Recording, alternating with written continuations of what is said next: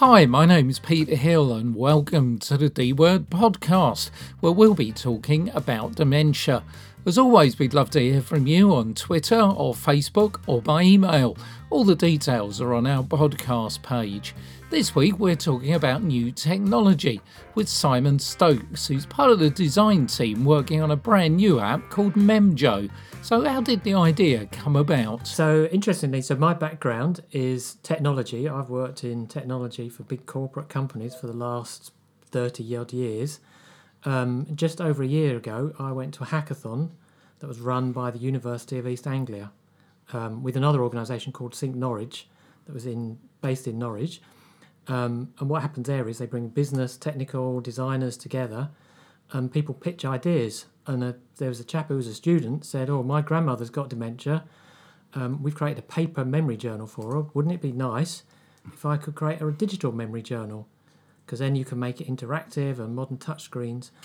And it came from that, really. And a few of us said, what a cool idea. I'd got personal experience I was very close to a neighbour of mine who had dementia, so I knew what people went through. So I joined his team. And over 54 hours, over a weekend, we developed the idea, built a prototype. But what really struck me was I spoke to a number of care homes and the Alzheimer's, various Alzheimer's charities, and they all said, nothing like this exists. When can we have it? Care home, there was a managing director I managed to get through to at a care home who said, I want this in my care home. When can I have it? So... but anyway, the hackathon finished, we all went back to our lives, but this idea was still bubbling around, and we kept in touch. And then last summer, we all kind of said, should we give it a go? So the guy whose idea it was, Robert Bonnar, he graduated from the university. I was doing some project work that had finished. So we've had it a go. So we thought, okay, what do we do now? So we managed to, a couple of programmers as well that we brought in, a graphic designer, all working in our spare time. We built a prototype, and then last November we went to the UK Dementia Congress in Brighton, which opened up this whole dementia world for me. The amount of people are out there doing all sorts of amazing things to try and help people with dementia lead better lives. Yeah, I think that is the one thing, isn't it? Once you open that door on dementia world, there's a lot behind it. Yes. Yeah, and the people I've met living with dementia, so some people say, they're, who are on Twitter, who are using Facebook, who are WhatsApping their relatives around the other side of the world. The other thing I've also found is I thought, okay, we've got to learn more about dementia. I started volunteering at a dementia club run in Letchworth, and it's a lovely club they run. There's 4 of them run by the Howard Cottage Society. And met some people there. So I've met somebody called Bernie Kite, who runs Bernie Reminiscence Service, and just seen the power of the sessions he runs, and the power of music. When you play a piece of music that somebody maybe hasn't heard for 50 years, but they'll remember every word.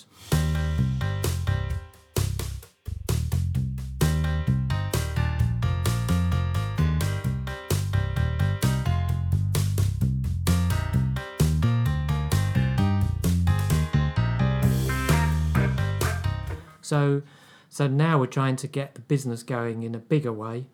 So we've become part of a technology accelerator. So I'm also involved in all the business stuff about legal and finance, and still all doing it. We're not funded yet, trying to see if we can get anybody to invest in it, but also talking to some care homes about being more formal early adopters. So we've done some small-scale trials, but also talking to people like Microsoft. So Microsoft are being very supportive about what platform can we do things like use artificial intelligence to create personalised radio, so it almost assembles a radio for somebody by knowing what kind of music they like and don't like, and actually create something that's personal to them, as well as the personal memory, which is what we started with. So the original concept was a low-cost tablet computer, which you can now buy. Argos are selling a really nice tablet computer at the moment for £99.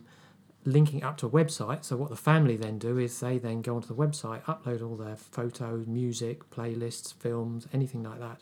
They do all that in their spare time. Then when they're visiting, the person who's got the tablet, they're not faffing about doing a load of technical wizardry. they're actually just spending time with them and everything's all worked and done for them. Yeah, I think there's a lot of power in simple, isn't there? Yes. Yeah. Yes. I've met a lot of people who try to do it using, a bit of Facebook, Google Photos, and they just find it too hard or too difficult. Yeah, I'm looking at it now, but it looks great. But as you say, there is a lot behind just looking at that, isn't it? Yes, keeping things simple. That's what I've found before. So my background, designing apps, normally you find that when you design them, you always get them wrong, because you put them in hand of somebody and they don't think like you do.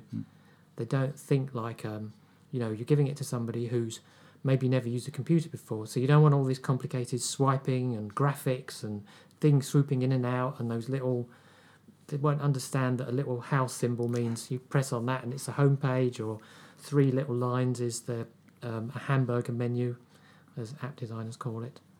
Yeah, I think this whole world really for me in terms of assisted technology and the way things go. I mean, just looking at things like Google Pods and Alexas and all this stuff. I mean, surely it's got to be open to massive development in terms of dementia.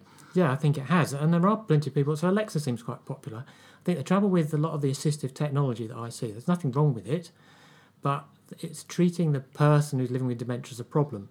So it's things like, a little tracker. So it tells you, it sends an alert out if the person walks more than 50 metres from their front door, or they've left the bath on, or they get up at 3 o'clock in the morning. I think it's not, they're not treating that person as a person. Whereas what you should be doing, there's nothing wrong with doing that, but actually thinking about it from the person's point of view. So I've seen, there was a thing in Ireland where somebody tried to develop this robot, but it just looked scary because it followed you around the house. Yeah, I've got this kind of theory when assistive technology becomes restrictive technology, and there's kind of a fine line in the middle, isn't there, I suppose? And I think it's not necessarily, I think it's because we've had the first generation of assistive technology. I think the next generation now will be about saying, okay, let's actually make it something that is supporting the person and the connection with their family. And it's something that's not done to them, it's something that they can use, and it makes sense to them as well. And it's thought about from their point of view. Yeah. So it's designed with and for people living with dementia.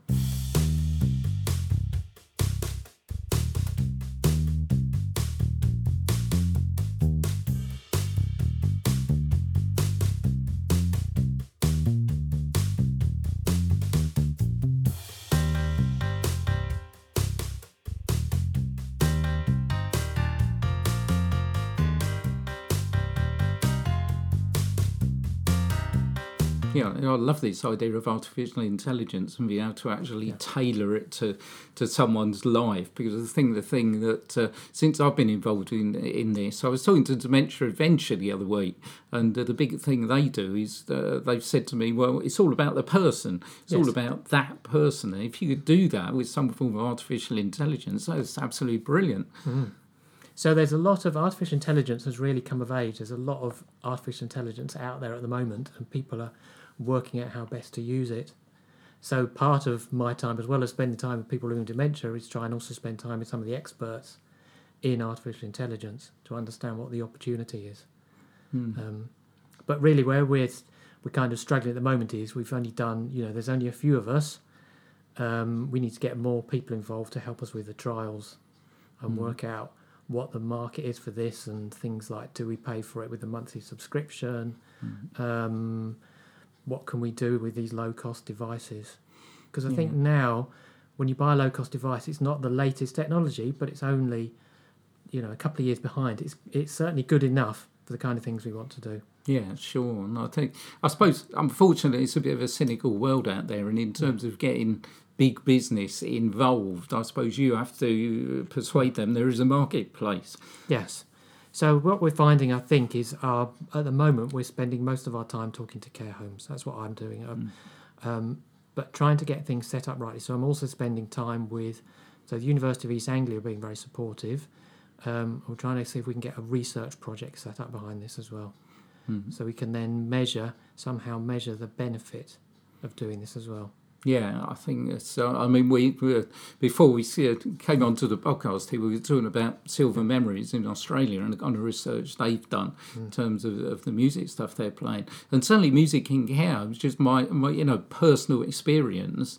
I was saying to somebody the other day, none of the music seems to be tailored here. I can hear anything at any one moment, which is kind of nice. But you do feel that if you could kind of tailor it somehow, you know, it'd be a better environment. And so many care homes you go into where they've just put the telly on and there's something on that really doesn't mean anything. I don't know, it's got Loose Women on, or it's got Homes Under the Hammer. Why aren't care homes having something running on the television? Because most of them have got a day room that actually means something to the people in the room. So whether it's full films, or it's just clips of films, or here's all the songs from musicals. I always find Singing in the Rain is always popular. Everyone loves watching that clip of Gene Kelly doing Singing in the Rain. There's so much that care homes could be doing just if they had access to the right technology. Yeah, and I think access to, one of the big things that I thought is radio for care homes. Well, that's kind of out there. That's a door to be opened, I think, in terms of those things. But especially in something where the care home can tailor it to the people who are there.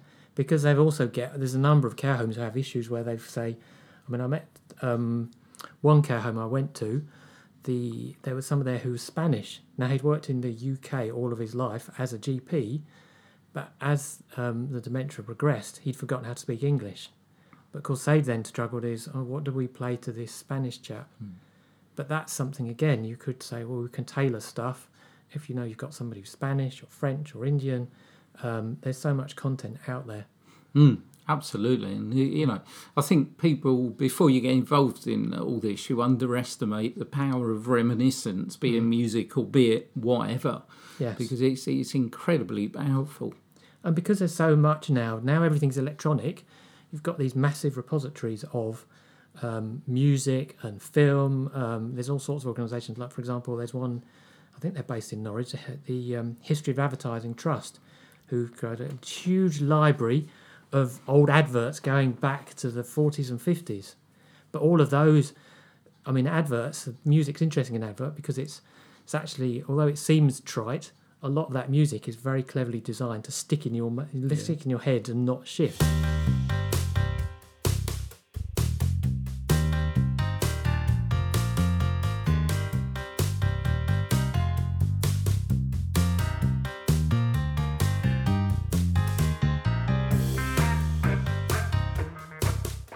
Same with photos as well. So we did an event in Norwich where there was a chap in Norwich called George Plunkett, who seemed to have spent from the 1930s up until he died in about 2006, I think it was, traipsing around Norwich and Norfolk taking photos. So we did an event where we took some of his photos from the 1950s, then went and took some photos in exactly the same place, and then created a little app where you could actually look at an old photo, rub your finger over it, and it sort of metamorphosed into the same view today.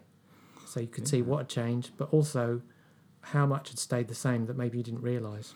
Yeah, I think it's amazing. When I was working with the Alzheimer's Society, we had a gentleman who was an evacuee, and he was evacuated to a little village in Wales, and one of our volunteers managed to find it on Google Earth, and he sat for the afternoon taking it. There's a post office over. Oh, the pub's still there, and whatever, and he absolutely loved it.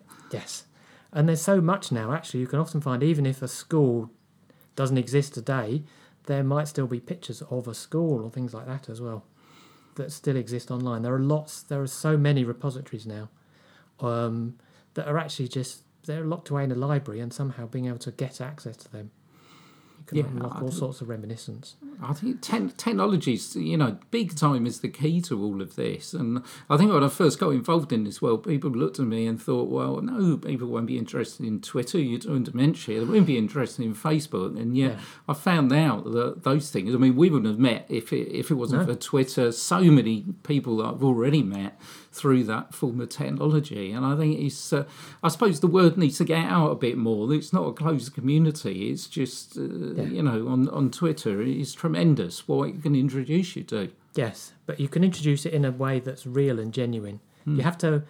I did see a project in America where they'd actually taken Facebook and filtered out all the ranting about politics and so on. So I tend to avoid anything to do with Brexit. I avoid on Twitter, and actually look at it of making connections with people and seeing, but also just understanding what people are up to and issues that they've got and ideas they've got. So one of my jobs I did in the past was innovation manager, and actually what you find is innovation isn't about one person sat in a room having an idea. It's actually about lots of people coming together with different viewpoints, different ideas, and working on them together. And that's when true innovation actually happens. I think you've explained dementia well for me there. I think that's what's happening, I think, in terms of this podcast, radio programme, everything.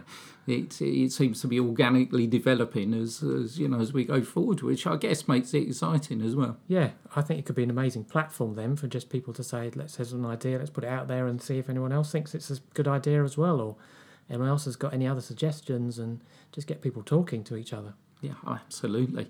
It's fascinating, Simon. I mean, if anybody wants to know about Memjo, what do they do? You can email me, so it's simon@memjo, so that's memjo.co.uk. There's a website, memjo.co.uk, which we're about to do a refresh of as well. Or you can find me on Twitter, so Simon Stokes. Find me on Twitter. I think my Twitter handle is sstokes5. And you can find Simon through us as well at Radio TDW. Thanks, Simon. Thank you very much. Cheers. Yes.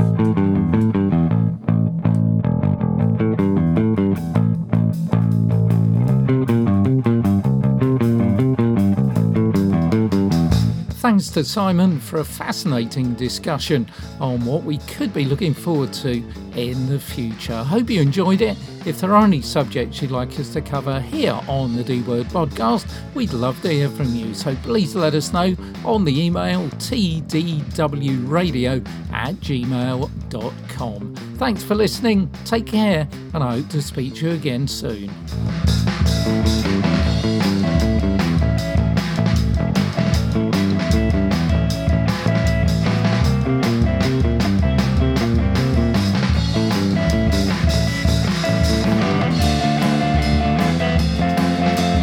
The D-Word podcast is produced and presented by Peter Hill. This podcast is protected by a Creative Commons license. Any unauthorised reproduction for commercial gain is strictly prohibited.